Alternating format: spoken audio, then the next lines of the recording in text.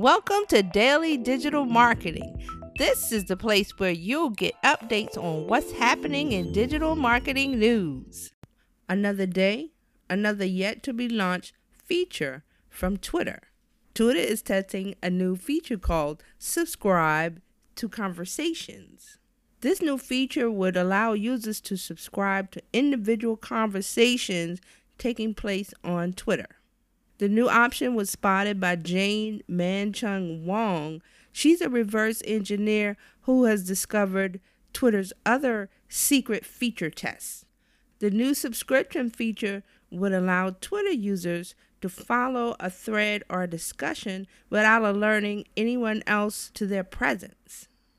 Users could opt in to receive notifications when new tweets were added to the conversation that they subscribed to. Twitter's response? They've confirmed the development of this new feature by posting a tweet that says, "This is part of our work to make Twitter more conversational," and they use a tool emoji.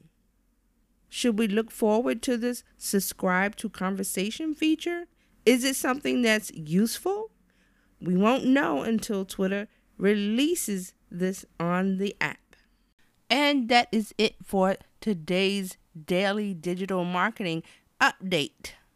For more information, please go to dailydigitalmarketing.com. See you next time.